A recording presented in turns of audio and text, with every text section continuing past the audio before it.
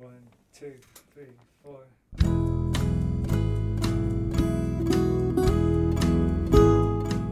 Hello, you're listening to the Skylight Books podcast series.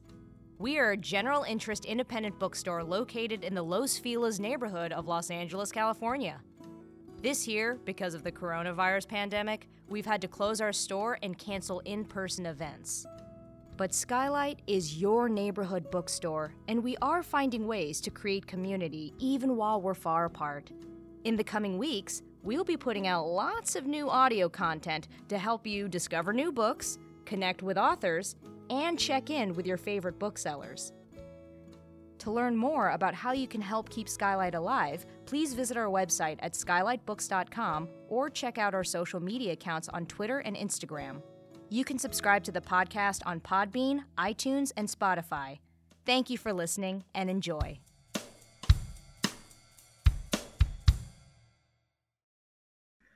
Hello, my beautiful listeners, and welcome to Skylit. This is the Skylight Books podcast, and I'm your host, Lance Morgan, back again. Today, we're welcoming William Deverell to read from his new book, Kathy Fiscus, A Tragedy That Transfixed the Nation, and have a conversation with me after. But before I introduce him, I want to remind you that Skylight Books offers curbside pickup and online ordering on our website, and we currently have a limited capacity, so come visit us at our store hours, which is 11 to 7 on the weekdays and 10 to 8 on the weekends. William Deverell is a professor of history and director of the Huntington USC Institute on California and the West at the University of South California. He is the author of numerous studies of the 19th and 20th century American West, including Whitewashed Adobe, The Rise of Los Angeles and the Remaking of its Mexican Past. Welcome, William. I'm so happy to have you. Or Bill, I should say. Thanks so much. No problem. Thanks so much for having me. I'm happy to have you here. You have a reading for us today? I do. I'm going to read from the very early parts of the book. Perfect. Friday, April 8th, 1949, arrived cool and breezy in Southern California. Sometime that morning, Alice Fiscus put her two girls in the family car and drove to Union Station in downtown Los Angeles to pick up her sister, Jeanette Lyon, Jeanette's husband, Hamilton, and their two boys. The Lyons had traveled up from Chula Vista, near San Diego, to spend the weekend in San Marino so their children, close in age, could play.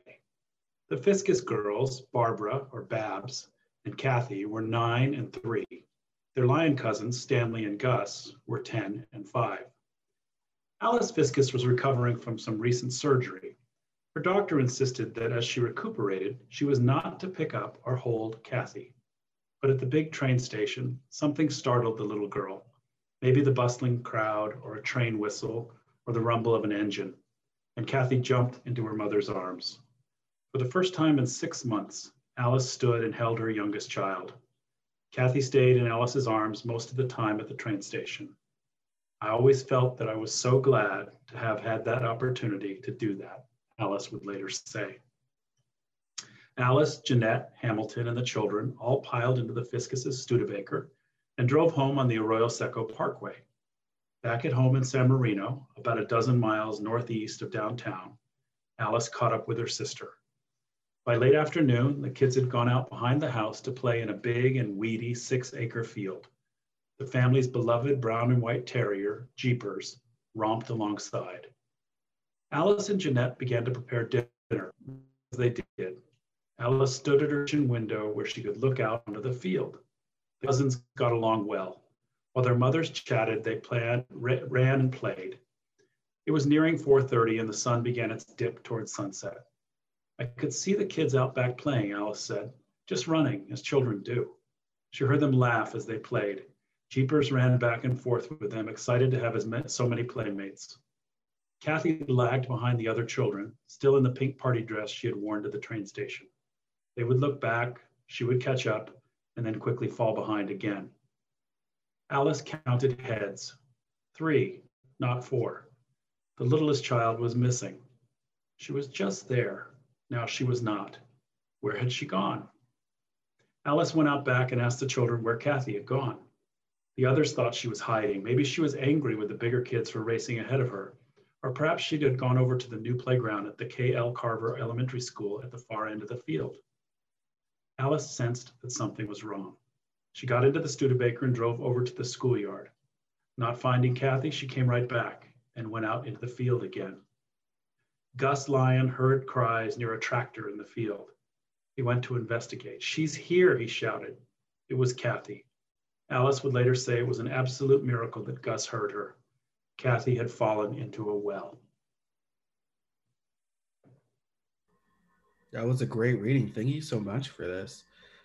Bill, so how are you doing this morning? You doing? I'm doing great. As I sit here in Pasadena, it's pouring rain outside. I love the rain. It makes me actually comfortable inside today. All right, we need the rain too. I feel like this is perfect weather for this conversation too, right? Yeah. So I want to start off by how I always start off with asking the author how are you spending your what's getting you through, whether it's books, music, podcasts, whatever, getting you through the pandemic right now? What's something that you've just discovered that's giving you kind of that comfort that you need? Great question. It's a real pleasure to be here today, Lance. Thank you. Let's see, I take a lot of walks. I take a lot of walks with my wife or our dogs or our children.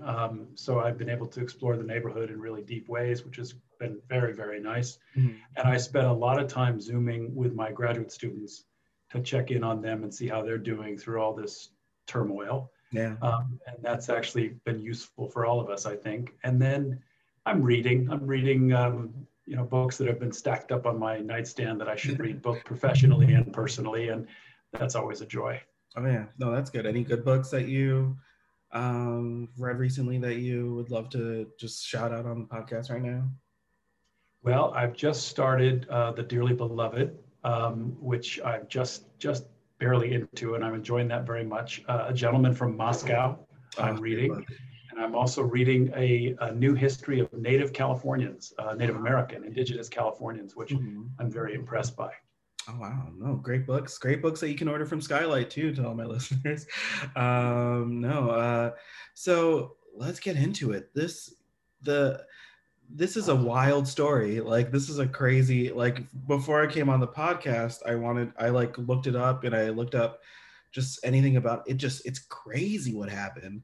Can you tell our listeners kind of like a short summary of like just the event itself, not even what's in your book, just the event? Sure. So the event is in the springtime of 1949, where this little girl that you met in the little reading I did, Kathy Fiscus, tumbles down the casing of an abandoned well that had been sunk in San Marino in 1903. And for more than 48 hours, her fate is unknown. Mm-hmm. She's fallen a great deal of distance down that well, and a feverish rescue attempt is launched to try to get her out of there. And in doing so, that changes American media and American television forever. This feels like something that, and I don't know if the rest of my listeners will have this feeling, that I knew about, but I didn't know about, you know?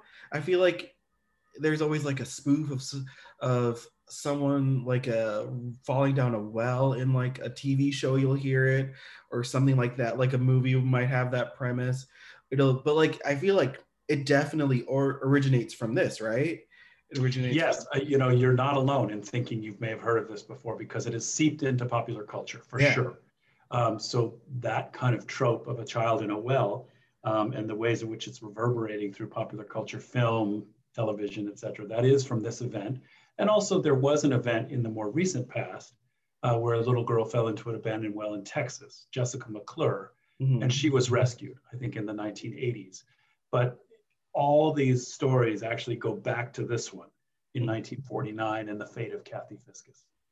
Wow. Oh my God. That's so, could you tell me about the time when you just like got so transfixed in the story that like, you were like, I gotta write about this. I gotta let people know about this. This is something that like, is moving me right now. So this has been a very unusual project for me in my professional work as an historian. I've never had a project that grabbed hold of my head and my heart. So this one has done that. It's been a long journey for me to get this book done. I think once my daughter, who's now 20, became a toddler, I think this story, which I knew about, I think the story began to mean more to me. And then I realized about 12 or 15 years ago, actually, that the event took place just within a couple miles from my house. So I know exactly where that well is. We've traced it through GIS positioning.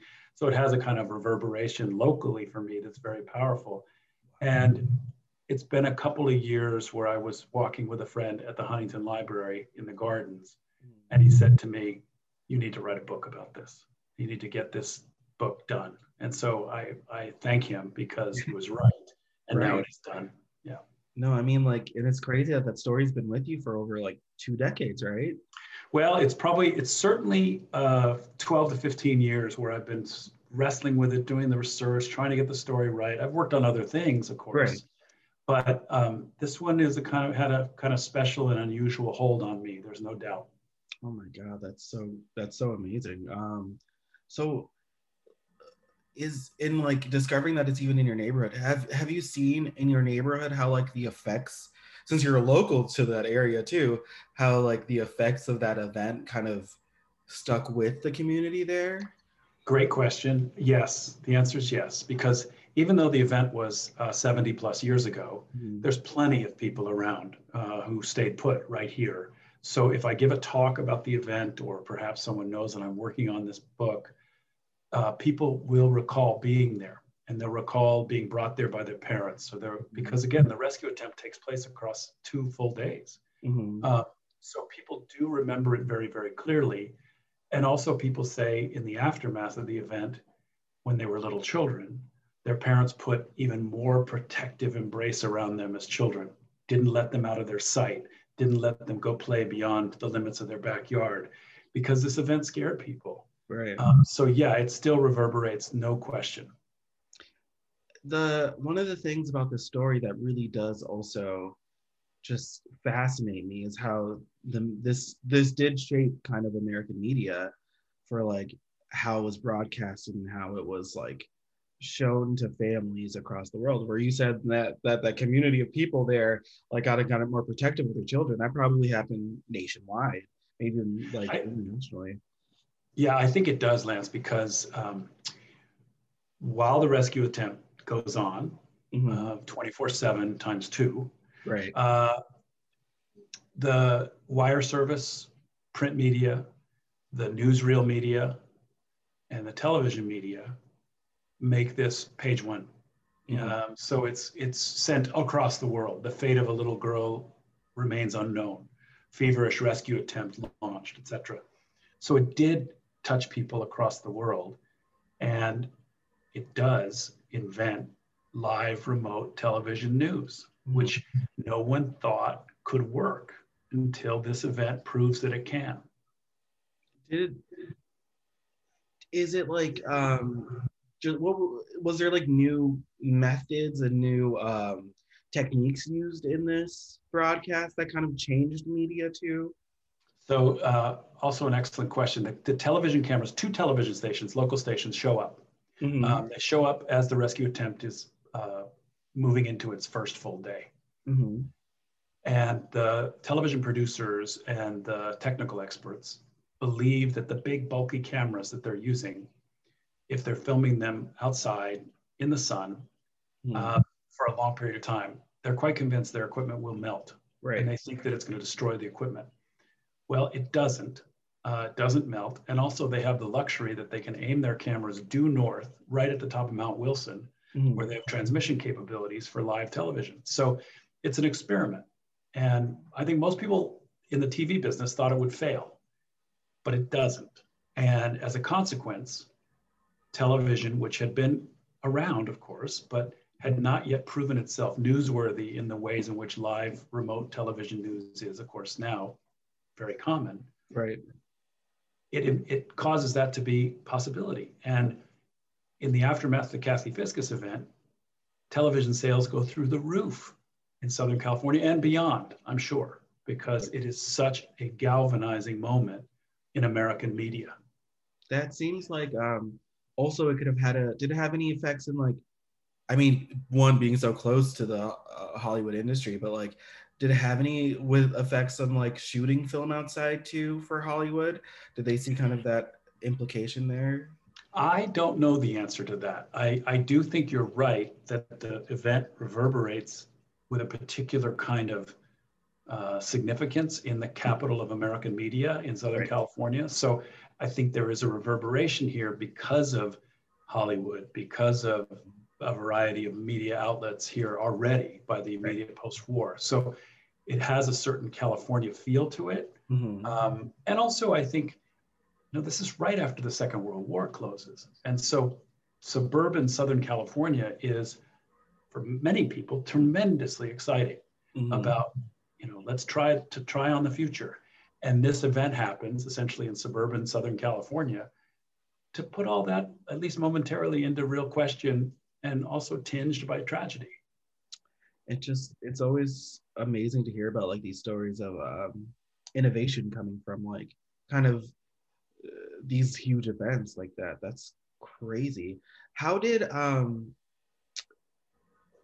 that event also like reverberate in media till today? Like how's something that you see today used in media, you were like, oh, you were researching this event and saying that's where that came from. That is what happens. Most of what I've seen in terms of reverberations unto today have to do with the ways in which the event is embedded in popular culture. And so it's as you said, where this kind of story that we tell ourselves about a child in a well, that does date back to this. There's a moment, we all know this, a kind of comedic moment where Lassie's barking at somebody and the owner of Lassie says, "What is it, girl? Timmy's fallen down a well?"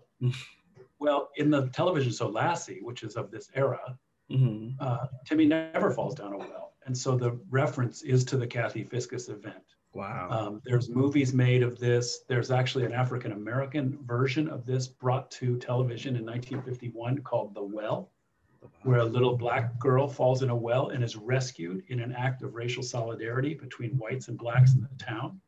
Wow. And that's calling upon the Kathy Fiscus story for sure.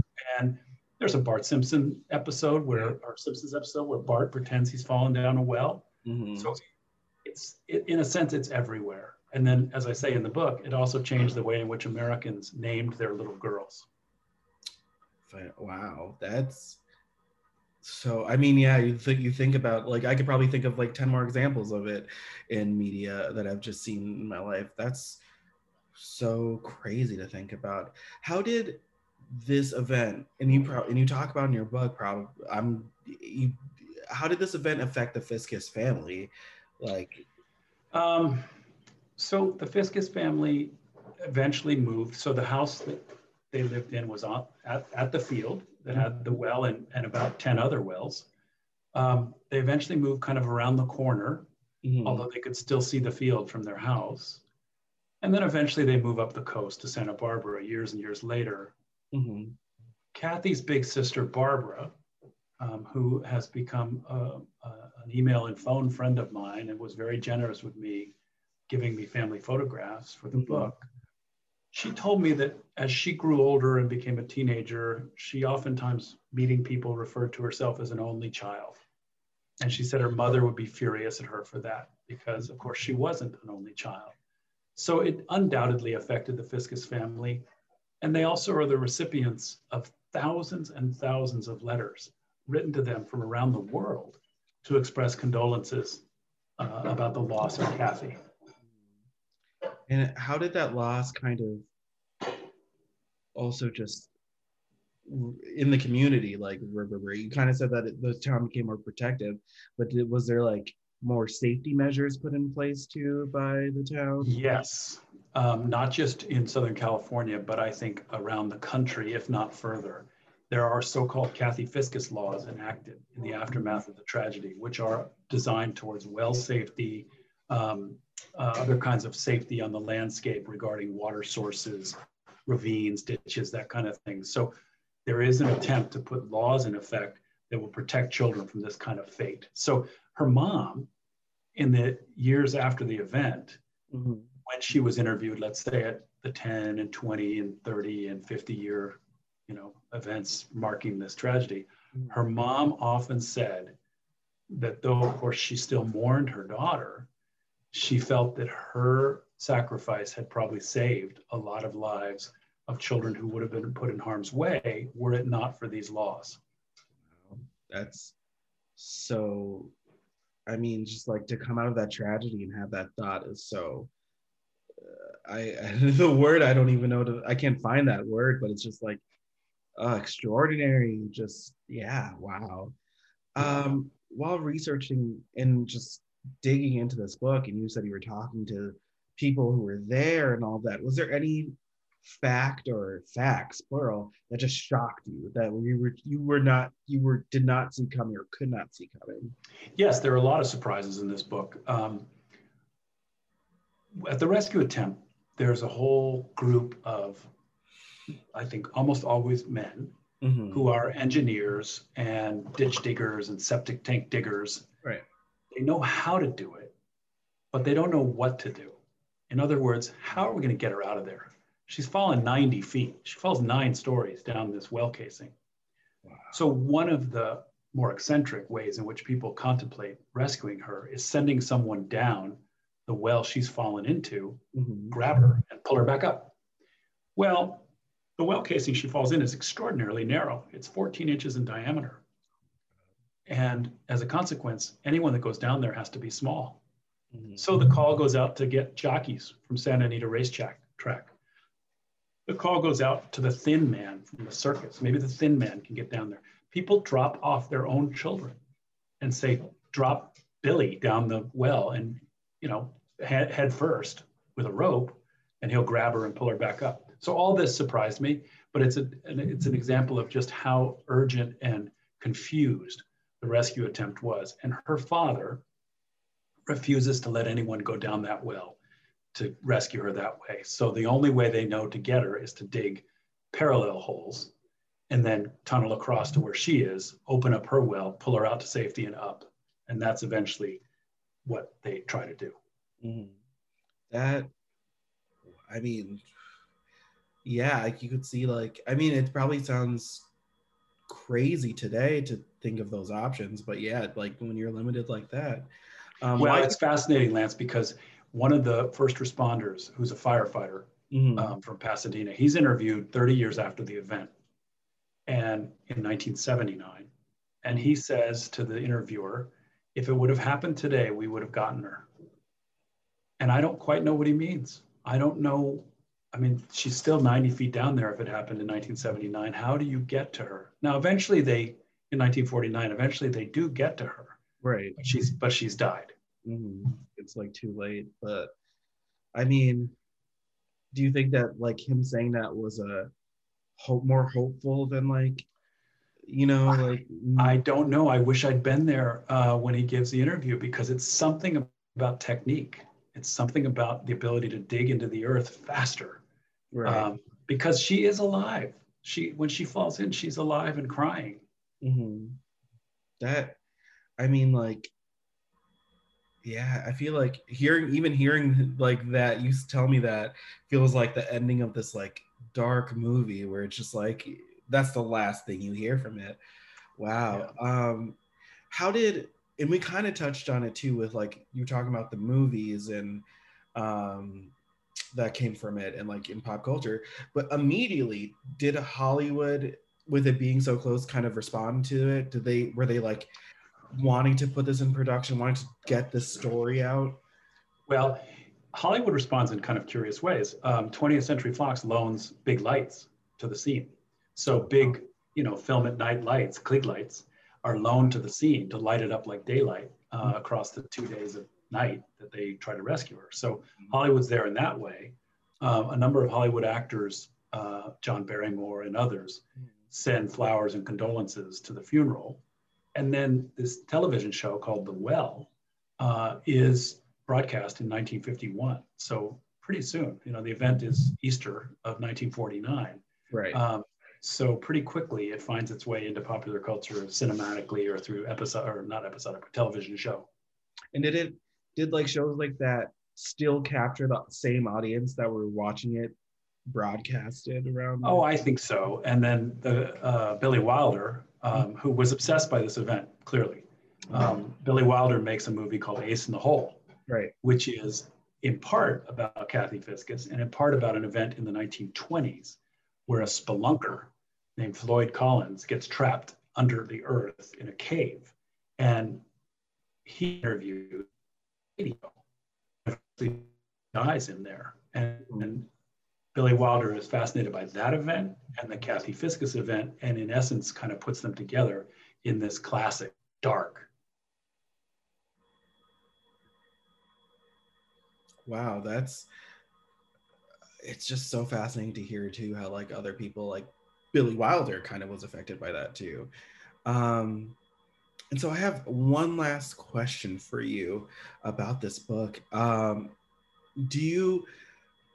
Did you personally like feel like you like felt Kathy while you were researching this? You like felt kind of you knew more about Kathy kind of as a person after making this book?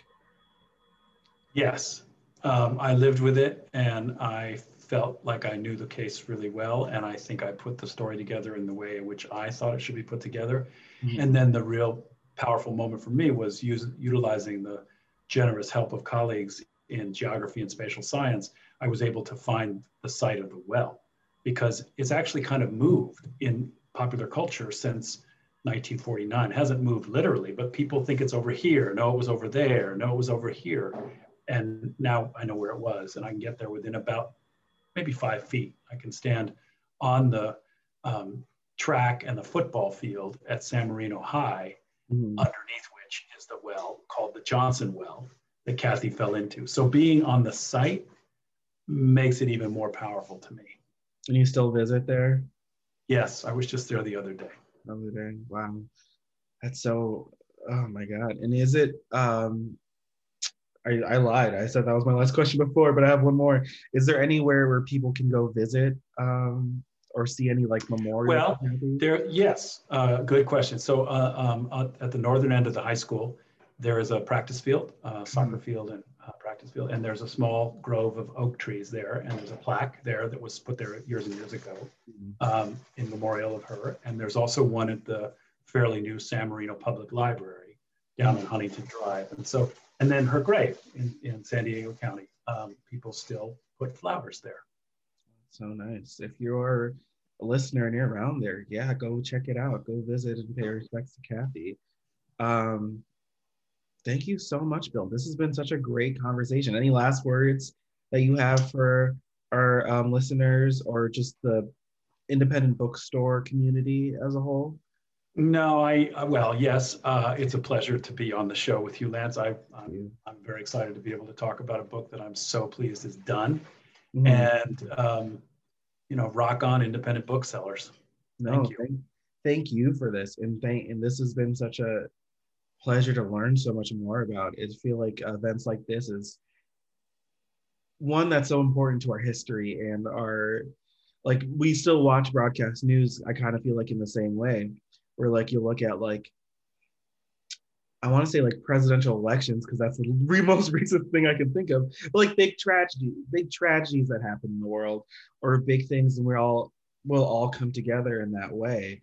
And I feel like a lot of that has to do in part with this event. So in that way too, we kind of celebrate Kathy's legacy, I want to say. And I don't know if you agree with that or not, but like, yeah, I think, it's a tragic event and it's terribly, terribly sad, but maybe some good came of it in the shape of either community solidarity and faith or hope, certainly heroism, and then these laws.